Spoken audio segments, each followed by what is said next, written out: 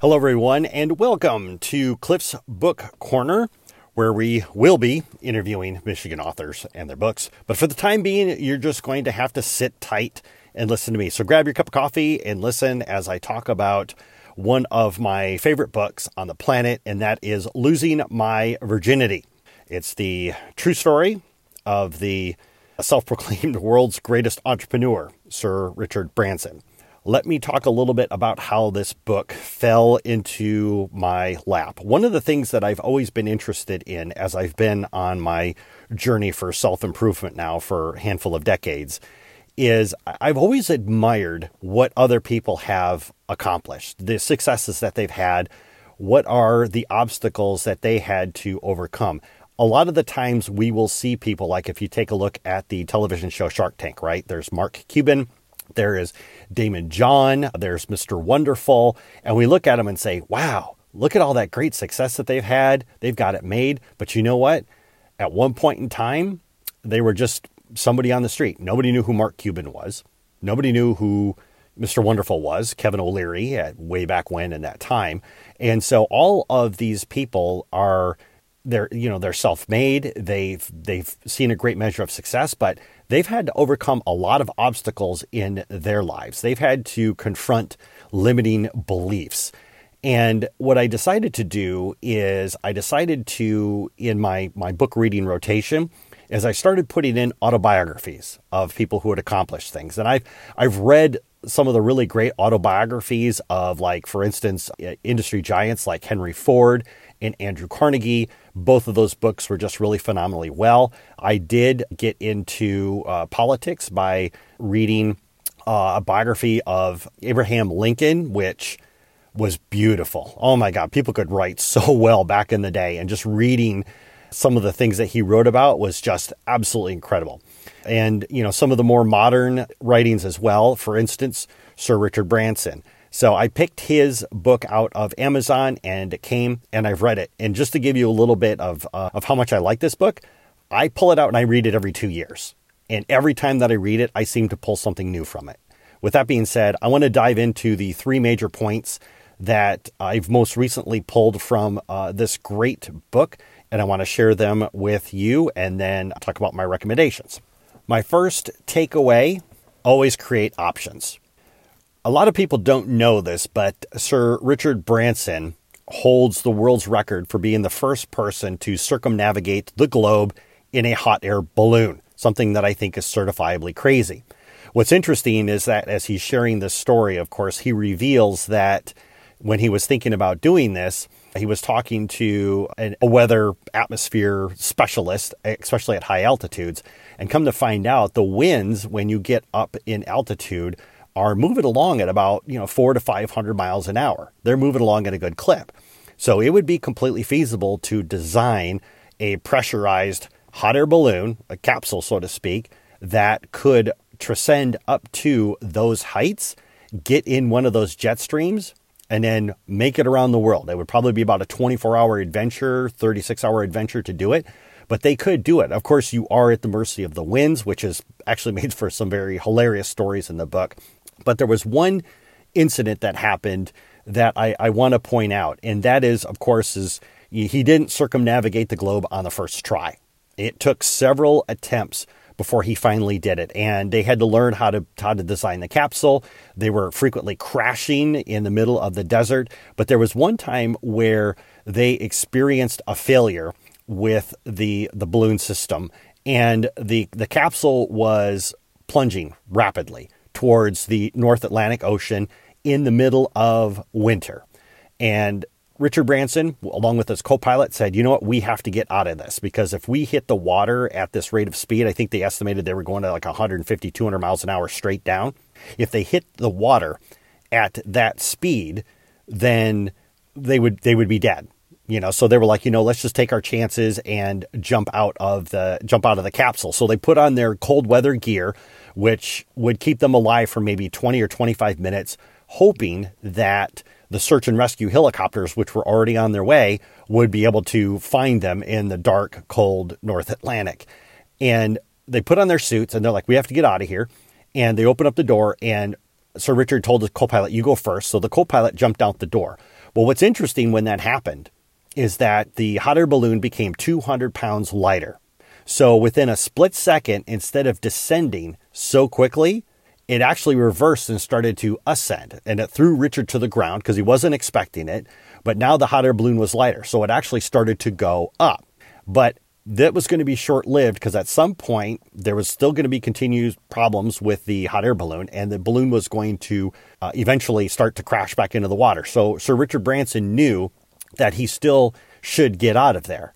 And he walked over to the door and he stood there for a second and he said, you know, as long as I am here in this capsule, I have options. If I jump out that door, I have committed to jumping into the North Atlantic and hoping that somebody can save me. But right now, I've already been in the air for a few minutes longer because the co-pilot had jumped out. Maybe, just maybe, there's a possibility that that the balloon itself would actually traverse over land, because that's what they were going for. Their goal was to try to make it to England. And so what he decided to do is said, you know what, I'm going to hang tight for a little bit and just see what happens.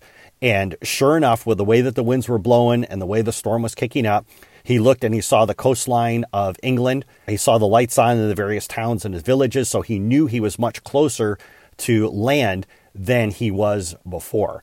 And eventually he was able to jump out of the plane, and he used his plane. Let's try that again. He jumped out of the hot air balloon, the capsule, and used his parachute and landed safely onto the ground. And yes, if you're wondering, they did find the co-pilot treading in the water. Somehow by swimming around, he was able to keep himself alive for a little while longer, but they did find him. They did recover him. And so both of them were able to walk away.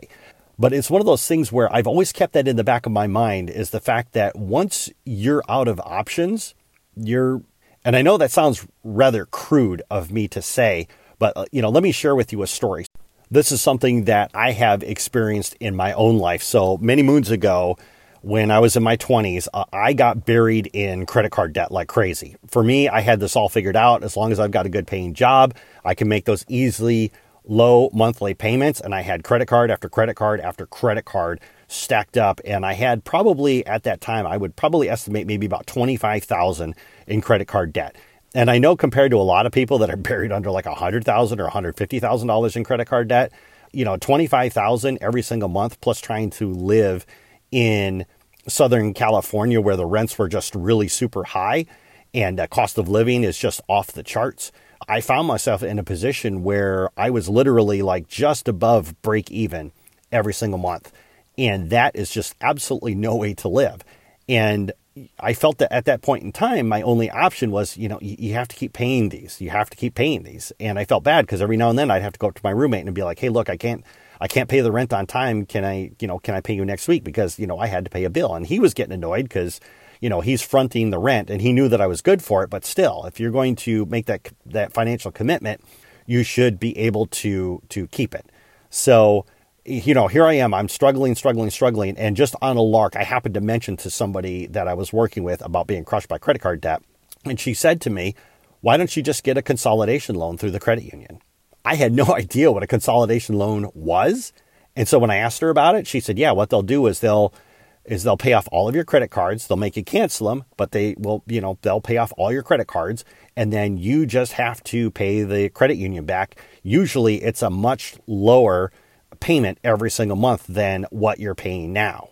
And so, of course, I took a trip over to the credit union and I talked to them about it. I met all the criteria and they said, yep, this is something that we can do. Your interest rate was going to be, my credit cards, I think at that time were like, 25% interest or something like that. And the credit union was going to give me 18%. But the amount of money that I was paying every single month towards the credit cards was about to be cut in half because of this consolidation loan. So the reason why I point that out is because before I felt like my only option was to just struggle every single month, which is when you're under that much financial stress, it's just way too much. But because I was in a situation where either I wasn't using my imagination or because I lacked knowledge, I didn't know that there were other options out there for me. Right. So because I felt like the only option was for me to pay, I was putting myself in the same position over and over and over again and not really making any real traction forward. So that was a very a very hard lesson for me to learn, because even to this day, I still hate credit cards. Left a very poor taste in my mouth. But the one thing with reading this book, reading that story, is that as long as you can cultivate options for yourself, you can get yourself in and out of any situation. You can get yourself into a better situation. You can always improve. Sometimes it just takes a little bit of imagination and a little bit of knowledge or a little bit of footwork, but you can get there. Takeaway number 2 from the book: you have to empathize with people. There's been a number of times where I've been involved with various groups or organizations or masterminds or whatever it is, and they always talk about, being super tenacious, and you never give up, and you never quit, and you keep going, and while I agree that there are some aspects in life where you need to adopt that mentality, it is not 100% permission for you to treat every situation in your life the same. You really do have to empathize with the people that you are either trying to help or to move forward, and really understand their situation. There's a story in the book about losing my virginity, where long before Sir Richard Branson started Virgin Records or Virgin Airlines, he was, in his college days, he was running a magazine that he started called Student Magazine. One of the things that they did in Student Magazine was they talked to a lot of rock and roll artists, getting interviews with them, getting exclusives with them, and it was really starting to become quite a popular magazine. And the magazine was a voice of the younger generation. One of the things that they did for the magazine, they scored a complete coup, which is, in retrospect, is like completely awesome. But they signed a contract with John Lennon, the world's like biggest rock star at the time. But they signed a contract with John Lennon, and he would release a single in Student Magazine exclusively for readers of Student Magazine. So, they worked out the timeline, they hammered out a timeline, everything else, they were all set. And so, Richard's going forward, and he's selling advertising space in the magazine and saying, yep, John Lennon's going to release a record. You need to pay, $10,000, 10,000 pounds, 20,000 pounds. And these people were all lining up. He was getting everything all set. And meanwhile, the record never came. And so Richard was getting a little bit upset. So he was like trying to get an answer. He wasn't getting any answers. So finally he got to a point where, the deadline's looming, and he went to his attorney and was like, hey, they're not giving me the album. They're not returning my calls. We need that album. And so the attorney's like, I'm on it. I will make it happen. And so the attorney was all over it, and he was threatening him with lawsuits, and, you're violating a contract here, and, we've made all this money and everything else. So the day that the record was to be submitted, John Lennon showed up with his wife, Yoko Ono, and, they sat down in the studio. And of course, Richard is just excited beyond all get out that he's going to hear this tune that nobody in the world has ever heard before. And it's going to be it's going to be in Student Magazine. He's just super psyched. He's super pumped. He's like, yeah, let's put it on. And so they put the record on, and all it is a heartbeat. And it's very slight, very subtle. And as time goes by, the heartbeat gets slower and slower and finally stops. And John Lennon and his wife break down crying. The reason why John Lennon didn't produce an album was because him and his wife found out that they were pregnant with their first child. And while all this was going on, they wound up losing that child. Meanwhile, Sir Richard Branson is just beating them horrendously. He did not know what they were going through. But the thing is, he never took the time to truly understand what the problem was. All he cared about was getting that album. And because of that, even when he went on to create Virgin Records and all the success that he saw, he never spoke to John Lennon again. John Lennon would have nothing to do with him. And Sir Richard Branson burnt that bridge to the ground and didn't even realize it. You have to have empathy for the people that are out there and to truly understand their situation and what they're going through. And if you can't, then it'll be the same thing. The third takeaway from the book, keep it simple. Not many people know this, but Sir Richard Branson is actually dyslexic. When he grew up as a child, the schools that he would attend in England, they really only had one program or one treatment to help kids that were dyslexic, and that was to whip them. So he spent his whole life actually hating school because his teachers thought that he was just screwing around, or he couldn't do it because they would ask him to read a passage in a book and he wouldn't be able to do it.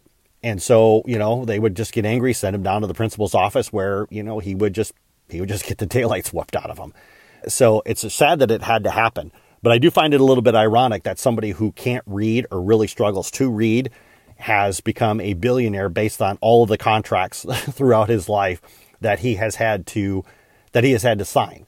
But the one thing that really forced him, and I think is a very significant key to his success, is that whenever somebody comes in to pitch him a business idea or to do something, something new as part of the Virgin group, if they come in there with a presentation that is 200 pages long, he's not interested in it because he can't read it.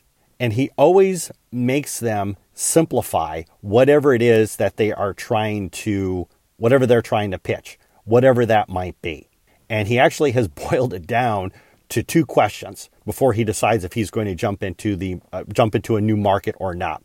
And the first question is, who are the chief competitors? And number 2, can we do it better?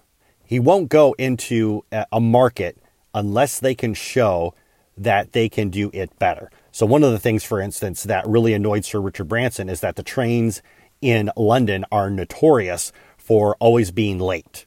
And I've experienced this myself. The train's supposed to show up at 9:47 and it'll actually show up at 9:55. And when you're trying to get to work and you're always showing up late, your boss is getting irritated because the trains are always running behind. That can get really annoying. And when trains start running behind, they can't share the tracks that they normally could if they were all running on schedule. So Richard Branson was like, you know what, I can do better. So he created Virgin Train, and their whole mantra, they run on time. That's basically their entire marketing plan. I mean, you want to talk about making it dirt simple to understand. That to me is just really cool. And usually when I'm talking to people and they're telling me these ideas that they have for these grandiose systems, and trust me, being from Southern California, I have heard some doozies. They have to talk for 15 or 20 minutes. And a lot of the times the conversation becomes very ethereal. And I'm over there sitting there thinking to myself, but what is the problem that we solve? And how are we going to do it better? Those are just the things that run through my mind. But anyways, keeping things simple, I think, has really served him well, to be able to understand what it is that he's going to get into, and then how to move the business forward. A number of years ago, I got involved with a very talented group of people, a lot of great skills. And I remember that it was about a photo sharing application. And it was a new way to be able to display your photos on a phone or a tablet or your television or any kind of device whatsoever. And the photos, a lot of times, if you're going to use some kind of photo displaying device, you have to go into a system and tell it which photos to display on the screen. And then you have to go in there and, like, if you want a music track to be playing in the background, you certainly can, and get that playing up there. And then what happens is let's say that, you have some friends over and you put up a bunch of photos of, you and your friends and the music track, the photos start repeating. Again, it's like, oh yeah, we've seen that photo now 20 times tonight.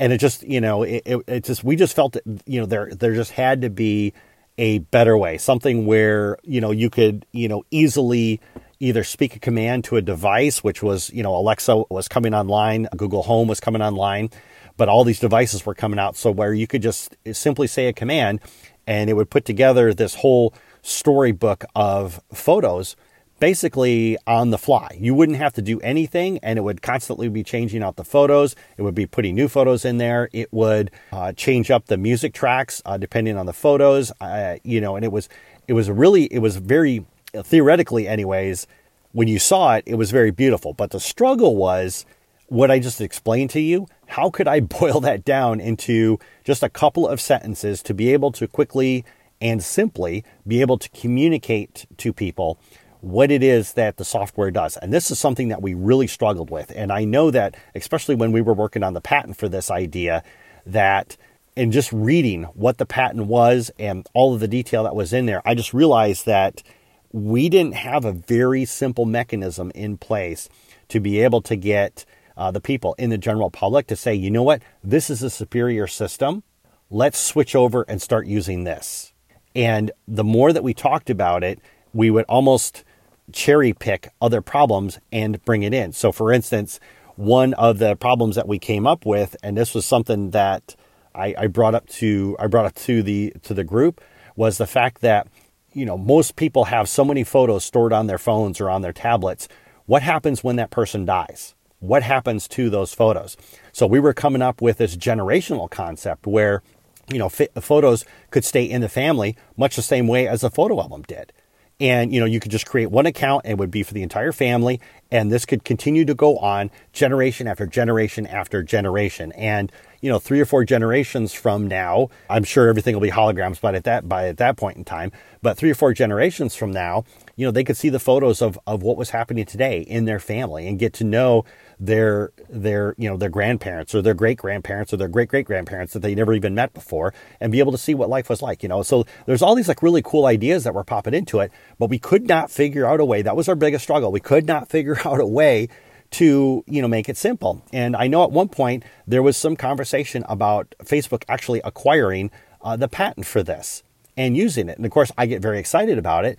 But one of the chief stumbling blocks was that, when we would get on the phone, it was very hard to articulate what it was that the software did in just a very couple simple sentences. And unfortunately, that skill set is out of my wheelhouse. But I do know that with all of us in the group, whenever we would talk about it, it was always taking 10, 15, 20 minutes to explain, what the system does and how cool it was. But trying to boil that down was an absolute real struggle. And as far as I know, I haven't heard anything about it in the last couple of years, but as far as I know, nothing has moved forward with this whatsoever. The patent was filed. It was granted. Yes, my name is on it, which is kind of cool. There's bragging rights there. But as far as the actual system itself and what it can do, it's just a patent sitting out there. So, it's just one of those lessons that I learned in life, that you always got to focus on trying to keep something simple. And for me, if it's simple, I can see it. And if I can see it and I want to pursue it, then I'm in 100%. But if I'm chasing something that I can't visualize and I can't see, then it's hard for me to get excited and to get behind it. So should you get this book? Well, I already said before that I'm super curious as to how these people that have achieved some level of success or great levels of success, how did they get there? What were the obstacles that they had to overcome? It's really easy to pick up some kind of a self-help book today that says, oh, here's the 5 steps to conquer your limiting beliefs and make $1 billion in less than a year. But yeah, those books kind of don't interest me. But when you actually read the roadmap, so to speak, that these successful people have left behind, you start to see patterns. You start to see and really truly understand their thought patterns behind it, their philosophy behind it, and how they overcame. Like I mentioned before, Sir Richard Branson with his dyslexia. So you really start to get a feel for the person, their philosophy, how they built it, and understanding that helps you to decide, I would like to actually incorporate this into my life, which is something I really like to experiment with. Add to that, if you are a child of the 80s, I think you would really love how Sir Richard Branson and Virgin Records started getting all of these big names talents like Janet Jackson and Phil Collins. I mean, the stories behind how he was able to get these bands and other bands too, like for instance, the Rolling Stones, how he was able to get them to sign with his record. I think that whole story of Virgin Records, to me anyways, is probably the most compelling part of the book. And Sir Richard Branson, he does have dyslexia, but he is a great negotiator. And how he was able to get Janet Jackson to sign up with Virgin Records, to me, it's very cute and a very funny story. So I'm not going to tell you what he did. It had nothing to do with paperwork. There wasn't people sitting around a table. It was something that I think anybody would. Actually, I've left a giant clue in this review. But anyways, if you want to know more about it, I highly recommend that you read the book. And actually, any famous person or somebody that you say, I truly admire this person, get their autobiography, read it, understand them as a person. And it doesn't, like I said, it doesn't have to be Richard Branson. It could just be, anybody on the planet that you truly admire. So anyways, with that being said, I've babbled long enough. I'm going to leave you be and tune in next week because I'll be coming back with another book review. I'm really enjoying these, and the response that I'm getting from people is really great. So please keep those comments coming, keep the emails coming. I really do appreciate it. I will talk to you next time.